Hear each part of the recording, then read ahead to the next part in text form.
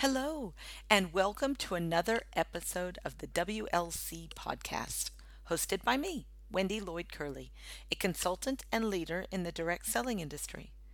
The goal of this podcast is to help consultants and leaders in direct sales and party plan to be more confident, professional, and confident in their business.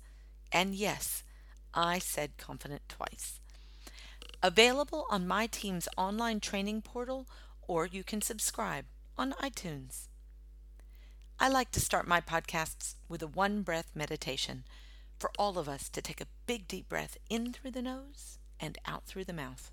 Okay, here we go.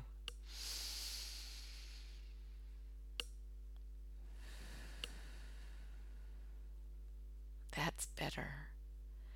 All right, well, I've decided that today's topic should be about identifying your target market. So let's talk just a little bit about target market. You might want to start by evaluating who you've already sold to. Who have you done the last 10 parties for? Can you make a list? And then can you answer some basic questions about the hosts that were there? Were they predominantly women? Do they come from other parties where you met them at a party? Or do they come from referrals that other people gave you? Or did they come because you went out and did some marketing yourself and promoted your business opportunity and the opportunity to host a party? So, where did they come from? Do they have kids? Are they married? How old are they? Do they like to do certain things like travel? Or are they a homebody? Or do they work really hard and they're workaholics? Do they have professional jobs, meaning full-time salaried jobs where they are working lots and lots of hours and commuting lots and lots for their business? Or do they have shift work that they work? Or do they have a part-time job? Do they work school hours or do they work on weekends? See, thinking through the last 10 people, how many of those questions can you answer? Now, there's a little bit of a lesson to be learned. We need to be inquisitive. We need to ask people these questions over time, not as a survey. Well, you could do it as a survey, actually, but more like just when you get to know them. And how can you keep track of those sorts of things? You take some notes. And if you take notes and keep track of these things, you might find some patterns. So let's think about that. The last 10 people that you did a party for, are there any patterns? Now, what sort of patterns would we be looking for? We've talked about the answers that we would make, but why do we want to know that? The reason we want to know is because we want to find out who our best clients are and how we can find more people like that. It's really that simple. Now, of course, we're going to take very good care of our customers because, as the old adage goes, it's a lot less expensive to take care of current customers than it is to acquire new ones.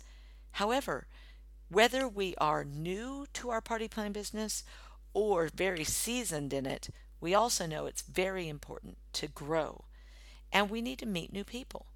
So, by knowing what the characteristics are of the market that we already have, we can start to identify places where we should hang out and meet new people. This is called marketing. This is not called stalking. And as long as we are true to our values, we are actually doing the right thing when we start to participate in a P&C that we never participated in before. Because we now have a reason to do it beyond communicating and participating with our child. But we actually are going to be able to grow our business this way as well by growing our network. That's valuable information to have. Or going and watching and participating more in your child's sports because other parents and other people might do that. And one of the characteristics that you might have identified in your current client base is that they all have kids that play in sports or that have children in dance classes or theater or bands. What are the things that your children are involved in, and can you be more involved in that in order to expand your network? Churches and places of worship are another great place to go and get to know people and participate. There's also community services that you can do in volunteer organizations and business skills development places that you can go to meet new people. Things like Toastmasters or chambers of commerce or community volunteer services like the View Club here in Australia. So where do the people go that you can start to meet more people who are in your target market? And I think the last thing to kind of think about is, now that you've identified, and this will take a little bit of work, but now that you've identified the kind of people who you've been successful with in the past, why don't you figure out a way to share that information with the people that you know and see if they can help you meet more people like that? The more specific you are, the easier it'll be to share this information with your network and to ask them for help in meeting new people. One of the pieces of advice I give to my team quite regularly is to use their contacts list in their phone to communicate with people about parties that they want to run at their home, or to find new hosts, or to get their business off of the ground. Start running it. If they're just beginning as a new consultant, the contacts that are in your phone are the perfect place to start. But if you've been in the business a long time, it's always important to revisit that list. And sometimes it's great to call people on that list who aren't clients and to ask them for some help in finding new clients. The best way to do that is to be able to describe them very, very clearly. So, depending on what you're selling, your target market might be very different than mine.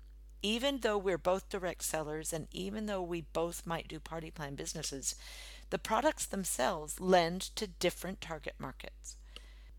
So, I want to encourage you to follow those 3 steps. Number 1, I want you to identify your clients that you already have and the characteristics that they have. And if you don't know very much about your clients, I want you to figure out a way to start capturing that information in your head and perhaps even documenting it on some notes so that you begin to form a picture about what your clients look like. Step 2, where can you go to meet more people like that? And can you create the time in your schedule to just go and make new friends, introduce yourself to more people, and get involved in your community so that you're meeting the right kind of people? And then step 3, can you communicate your target market clearly to the rest of your network so that they can refer people out of their network into you? This is marketing, and this is fun. If it doesn't sound like fun, then work with someone to do it with them.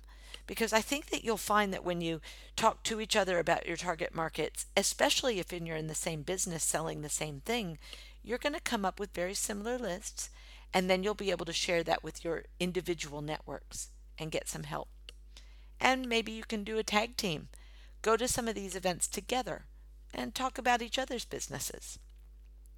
A really neat thing to do is to find a friend in a different company that may sell things through direct sales but sells a different product than you do. And that way, when you go to networking events, you're not competing with the person you're there with, but you're actually collaborating. You should recommend their services if you believe in them strongly, and they can recommend yours because they believe in yours. Referral marketing requires you to understand a lot about your target market. So that's what today's topics covered.